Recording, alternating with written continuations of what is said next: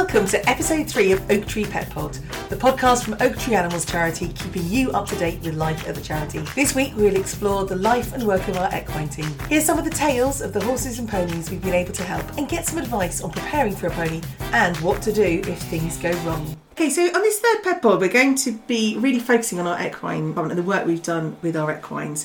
So I'm joined today by Vicky Dobbin, who is our equine supervisor, Amy, who is our equine rehomer, and Kaz, who's our head of animal welfare, to really start thinking about how we support equines in our community and on site as well. So Vicky, hello. We haven't met you before on Pet Pod, so tell us all about yourself, or tell us what you love about horses. Why equine welfare? I've been here 6 years now, developed the rehoming system in here as well, and we take all age groups in and all different needs, and we liaise with other charities too and help and support them within our area. And that's really important because we're part of NU, can't we, which is a sort of a really great network of equine charities. Yeah, we applied to join NU and they're really helpful in guiding us in any situations we need to be guided in, puts us in contact with other charities, large and small, and we all try to work together and just find a better policies and procedures for horse welfare. And it's great because we can collaborate on stories as well and make sure equines get the right care that they need by working with other charities, and we'll probably talk about that a little bit later because there's been some great collaborative projects that we've worked with other new partners on. So Amy, tell us about your role. What do you do? So I care for the horses and I help with the rehoming process. So if someone is interested in a pony, I will try and match them up to whoever might suit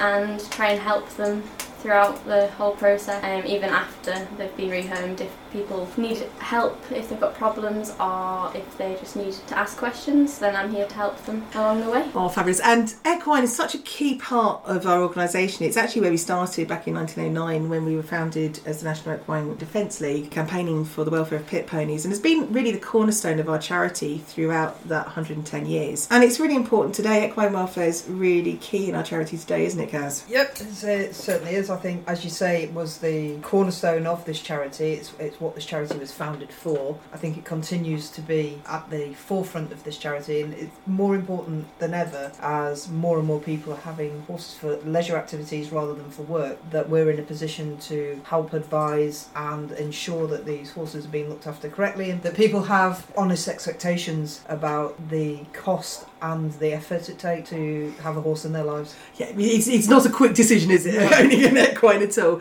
So Vicky, obviously you've developed a lot of the work that we've done over the last 4 years in the charity. As a charity, our mission is obviously to look at animal welfare, to look at education, and really focusing on the community, because obviously if we can keep pets in homes where they're loved and cared for, that's got to be the ideal. So how do the equine team do that? What do they do? Well, obviously we get quite a lot of inquiries, predominantly in the pony section. Obviously children outgrow them and parents then are left with them when children go off to university. Yes. And obviously age dependent, we try and help through that. We try and, if we feel a pony can go on and progress with another family, we'll help. But also people have to understand, they have a responsibility. Horses are here for a long time, that their age outlives most pets. Exactly, and some of our listeners may not know that. So how long can a horse live for? But now, with the improvement of medications and feed and everything else that comes along with the care of a horse, a lot are now living to 30. Yeah, so it's a really big commitment. Yeah, if you're taking it on, it's going to be a big commitment for your life. Yeah, and people need to understand that is for 30 years, because once a horse is probably, depending on the breed, when they're hitting their 20s, then probably their leisure life is coming to an end. So then they become a companion, and a lot of people don't want that. They only want one that's actually going to provide something for them, and we need to make people aware that these should become part of the families, and they need to be responsible for them in their later years as well. They can get as much out of one as a companion as they can as a ridden. And we use a lot of word of companion pony, and you see that on our website. But Amy, when we're looking at companion ponies, what is a companion pony? So horses are herd animals. Of course, you don't really want to have one by itself, so often if somebody's got a ridden horse and they want another one to accompany that, they all have to come to us for a smaller pony that is easier managed. Yeah. And just to accompany their pony, but often as well they get attached, so you might need more than that, so often one leads to having 3 because you need one to accompany the one that's accompanying. your pony. And often we get calls where people have lost a pony and a pony's remaining by themselves, or horses remaining by themselves. And actually, as you said, horses are herd animals, and it's really, really important that they have that companion and that equine companion, because it keeps that variation going. So there are other things that we do as a charity that sort of try and help with that decision-making process we talked about. And a couple of years ago, you started your Pony Fun Days, Vicky. So how do they help people make decisions and get to know a little bit more about ponies? Well, we introduced them really as a way forward to letting people know really that at Oak Tree we had ponies again and we were rehoming, because that kind of stopped for a length of time. We wanted to embrace the local community to realise that actually, you know, we offer a really good service. Our rehoming fees are quite minimal because we want the ponies to just have good homes and good lives. They're guaranteed security once a pony's maybe outgrown or circumstances change, which can happen to absolutely anybody. You know, nobody can know what's going to happen in the future. Everything returns back to us. It safeguards the pony. And people like that little bit of security. They may never return to us, but they like the security of knowing that pony will always be cared for and will be safe. So by introducing the Pony Days, we wanted to bring the children in. And a lot of the parents actually accompany them then. Yeah, definitely. You know, they like to see what's going on as well, because a lot of parents aren't like horse savvy, so when a child wants one, you know, they want to come and learn. So we do, although we make it a fun day, we want the children to enjoy it, we do make them look out, we make them fill hay net, you know, we show them tack, and we have a varied age group, so some are really little, you know, they just want to come stroke the pony and understand, but all the way through we're trying to educate them, explaining why the feet have to be picked out, how regularly they have them done. We discuss parts of the body, and then we'll do, you know, we'll get one of our really quiet ponies and we see if they've been listening to us and ask them to name parts of the body. And we just want to make them aware that it's not just, you know, it's in the field, you go and stroke it, you give it a carrot and walk away from it. This is a 24/7 pet you're taking on, and we want them to understand them. And you know, it's a great thing for a child to have the responsibility to look after a pony. It makes them have an empathy with animals, understanding that carries through right through to understanding other people and understanding you've got to care for them and the responsibility. And I just think it's a really good form of education for a child. Well, as you said there, the parents come to accompany, and that's really important because often it is the child that's leading that I want a pony. And I'm sure as a kid I was annoying to my parents as well, like I want a pony. And it's a whole family decision, isn't it? It's not just going to be that child saying I want a pony, it's a long commitment. I think if the parents come as well, it's a really good opportunity to really help them understand just what that commitment is in terms of costs, veterinary bills and your responsibilities to have your pony or horse seen to by the vet routinely for dentals, for various vaccinations. And I think a lot of people don't take all of that into account when they're saying, how much does a pony cost? Yeah, they think it's just buying it and buying the tack. And we do advise them to join a riding school, you know, get the child to go regularly. I advise them to book them earlier lessons, make them get up, you know, make them get up, make sure it's not just, you know, 1 o'clock afternoon out for an hour. You know, make them understand it's a 7 o'clock start, and you know, before school you have to do it. You know, even in the pouring rain, I can say that's the thing. It's all weather. It's all weather muddy up to do. You know, we encourage the parents to make it hard for them really to realise that Mum's not going to always muck it out, going to be there and feed it, and I think it opens the parents' eyes as well. So we do advise them to, you know, go to a riding school. They run husbandry courses for adults and children, and do it with them so that you understand and you can help the child, but ultimately make the child realise that it is their responsibility. Parents there just to support, but it is good if they have the knowledge as well. Yeah, absolutely.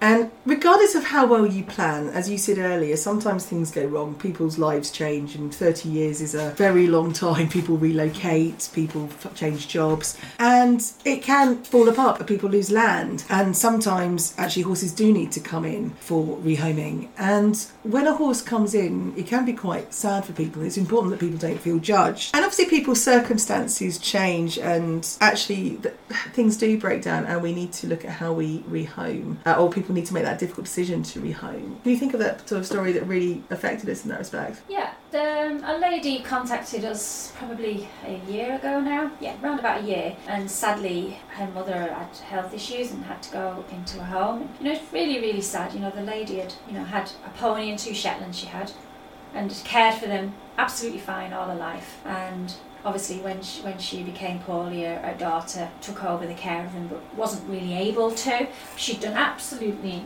nothing wrong, and she'd she approached us. The pony's feet one had become quite badly overgrown, and in fairness she'd had a farrier out, and because the pony was difficult, Kick and farrier tried numerous of times, and then he didn't want to come, and the lady did recognise there was a problem, so she approached us and asked if we could help. We went out and visited. We got our vet to attend to his feet straight away because they were significantly overgrown, but in fairness the lady funded every part of that care. We had to vaccinate, we had to blood test, and she's been a very responsible owner as far as she could. And she had a strong connection with her mum, and throughout the time she was informing her mum as much as a mum could understand of what was happening and where they were going, and we guaranteed their care, and we found marvellous homes for them, and in no time our farrier did a marvellous job, and within no time at all Pony got to know us, trusted us, we got his feet in order, and we found super homes. We did split them because it's hard sometimes when a group comes in like that. We can't always guarantee they'll stay together. We try our best, but as a 3, that's a big take on for somebody. So we did split them. We took the pony away from the Shetlands.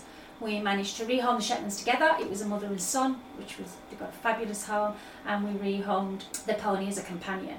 And he's got a super home too. And I did continue to liaise with the daughter, and we informed her of that, and she was absolutely delighted. She was obviously very nervous approaching us. She understood the feet were overgrown, probably thought she was going to be judged, and obviously took the chance, which she didn't understand she was going to be prosecuted or anything, but she approached us. In my eyes, she was being responsible. Things had got out of hand, she'd been in a difficult situation, she wasn't at the best of health herself, and she took total responsibility for them, and we were there to help. Absolutely, and I think a great outcome for everybody. It really was, and I think the feet are actually quite a common one, isn't it, in terms of overgrown feet, and people being scared of being that judgment stops them seeking help. So if people do get into difficulty and find that actually something's changed in their circumstances, what do they do, Kaz? The most important thing is to get in touch with us as soon as they get into difficulty.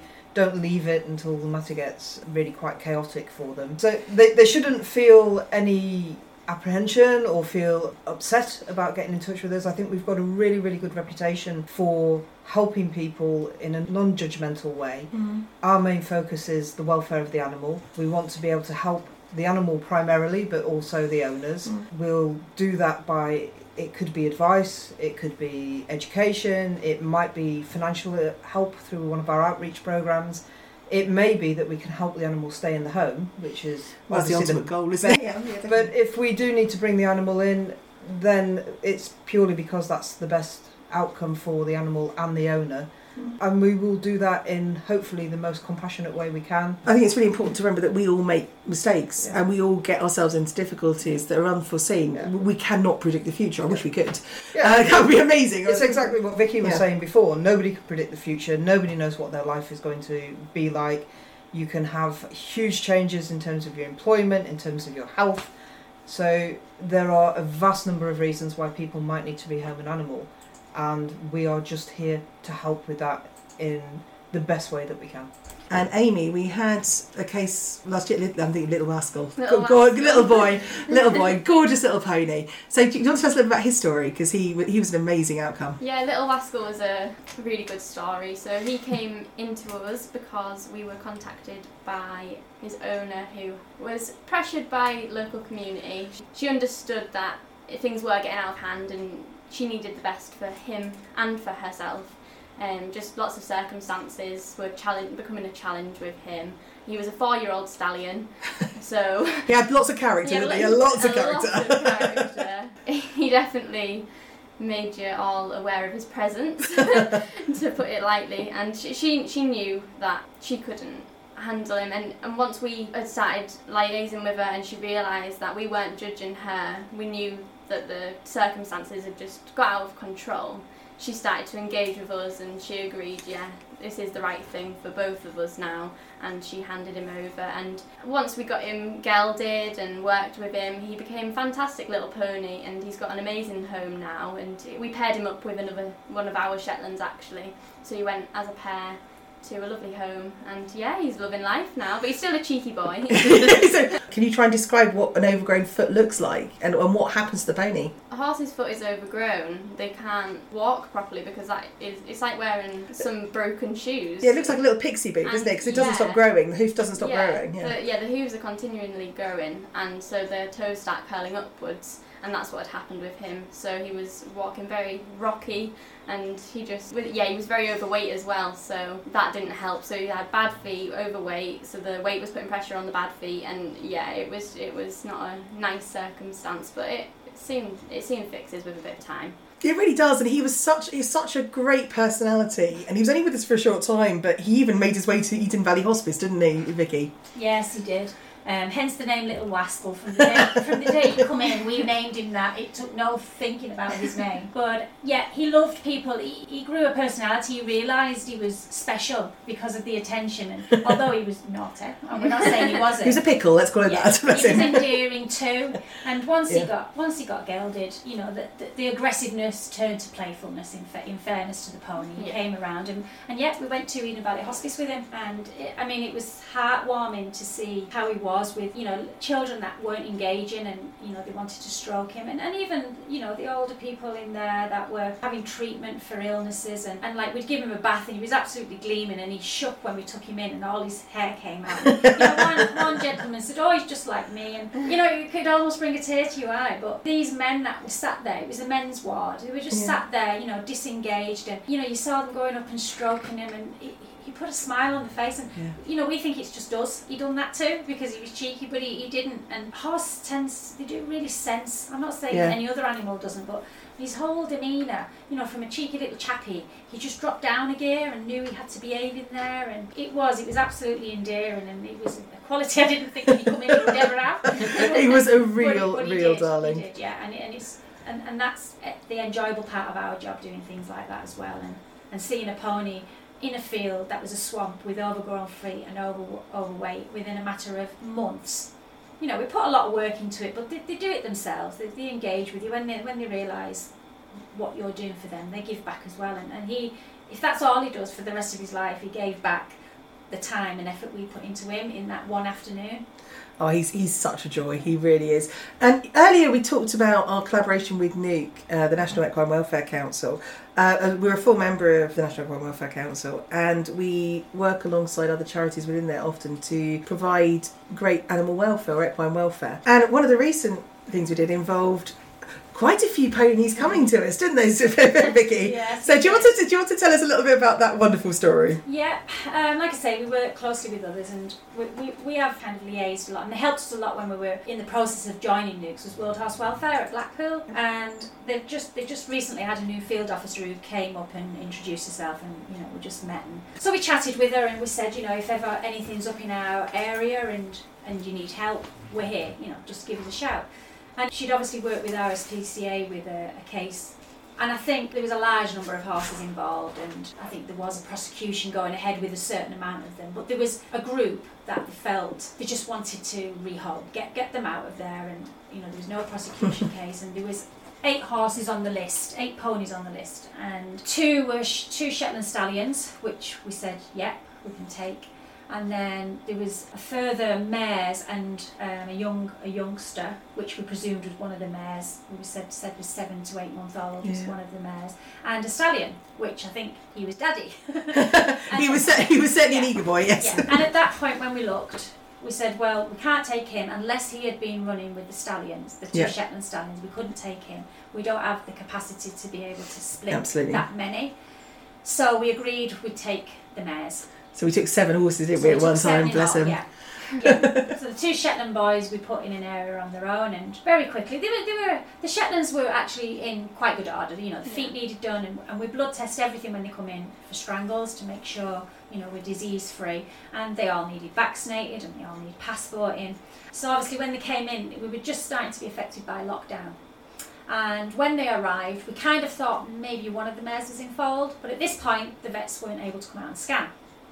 So thought one was in fold. We kept quite close eye on her, and we kept looking at the others, and you know, they were in our intake area, and it progressed, and anyway we moved the mare. Once they'd had their 3 weeks intake, we'd moved the mare out with the gelding that came with her. He was a really kind little pony, and we put her with her and obviously monitored her for info.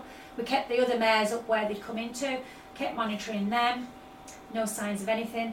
So our first foal arrived, which we kind of expected, and he arrived on the 19th of April. Real good, big, healthy. He was gorgeous, wasn't foal. Yeah, absolutely delighted. Everything went well. She'd had him obviously early hours of the morning. We came in, no problems. Really good mum, obviously being a mum before. No issues, happy as Larry. Excellent. And I think, Amy, you got the joy and privilege of finding a name for him. So what was your thought process about that? Well, it was a difficult decision to name a pony, but because he was such a bold, strong boy, I decided to call him Cosmo. And I think he suits his name. He's a darling. He's my little baby. He does. He loves his zoomies around the field, doesn't he? He's a complete zoomie around the field. But it didn't just stop there, because Vicky, explain what happened then. Yeah, well, we continued to monitor them, and everything seemed okay. And again, like I say, the vets weren't really coming out. They were just attending emergencies. Came out. Checked, obviously, Izzy and Cosmo after the birth, everything all right. Got the vets to check the other mares while they were here. We took the opportunity. Yeah, happy enough, everything was all right. Still not really showing any signs. No, she was really hiding beautifully, wasn't she? Felt. And she probably was one of the poorer ones when she came in. Anyway, 2 weeks later, Amy went up just to hay the mares and rang me, said we have another foal. It was a bit of a shock. So yeah, a little bit a shock, and couldn't believe there hadn't been any signs or anything. So obviously, everybody felt it was the first foal she'd had. So we rang the vet, and Paul came out straight away. He was happy with the mare, was happy with the foal. So we moved them to a paddock next door to the other mare and foal. And really from that day on, she's been a super mum. I can't tell you, she's absolutely amazing. She's a beautiful little filly, isn't she? She's absolutely beautiful. And we put out a competition for her name, because we don't get to name foals very often. So we don't often get this sort of excitement. So we put out a public competition, and you've got lots of entries, didn't you, Amy? Yeah, we did. We had quite a good response from the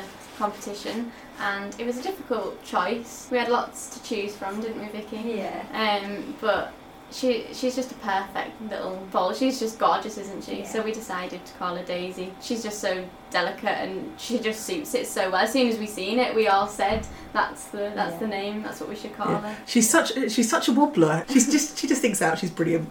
But obviously that was part of a collaboration with other charities, and we collaborate with other charities such as World Horse Welfare and the RSPCA and the Donkey Sanctuary. But that really all comes through being part of NEAG. And Caroline, really, we do that with our dogs and cats as well through ADCH. What does collaboration with other charities mean for animal welfare? I think it brings with it a lot of advantages.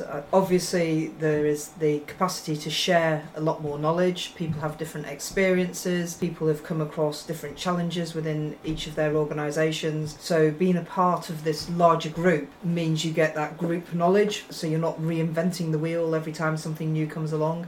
That's always a great help. It also gives you more avenues to work with people in those sort of cases where one charity or one organisation might be overwhelmed.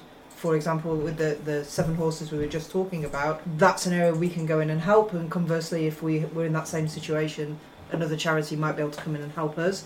Absolutely. So there's a sharing of resources, physical resources as well as the academic resources. So yeah, a lot of benefits, and knowing that you're not in this alone, exactly, I think it's crucial as well. And I think the only way we can advance animal welfare is by working together.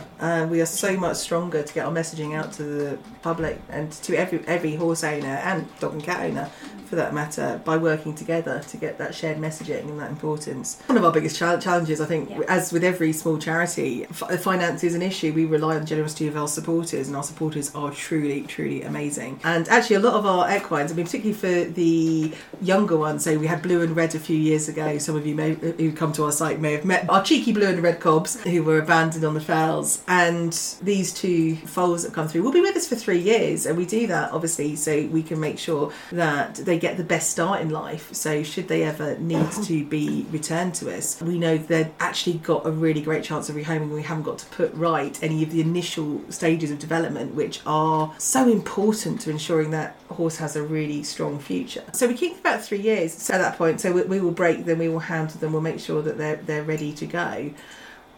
But that does put a huge financial burden on the charity, and so we've got the sponsorship scheme that we put together for our youngsters and for those who are a little bit older, who again can't, through absolutely no fault of their own, but actually won't be rehomed because they've got medical issues and bits like that. And we've got a few of those as well. And I was going to ask, what sort of information do people get when they sign up to the sponsorship? Those who sponsor actually just get to update and really feel a part of their pony's life. So they get their colour photo and they get a fact sheet. They'll get a little certificate of sponsorship, and as well as keeping updates on whichever animal they're sponsoring, they'll also get our newsletter, which gives them information about the wider charity as well. So it really does make a huge difference to the charity and the work we can do. And even our new foals, Cosmo and Daisy, have got their own sponsorship package. And who wouldn't want to sponsor these absolute babes? But yeah, so if anyone did want to do that, any of our listeners did want to get involved with sponsorship, you can look at our website under the sponsorship section, or just drop an email to info@oaktreeanimals.org.uk and we'll direct you to the sponsorship programme. And Vicky, if we aren't able to help, what can we do?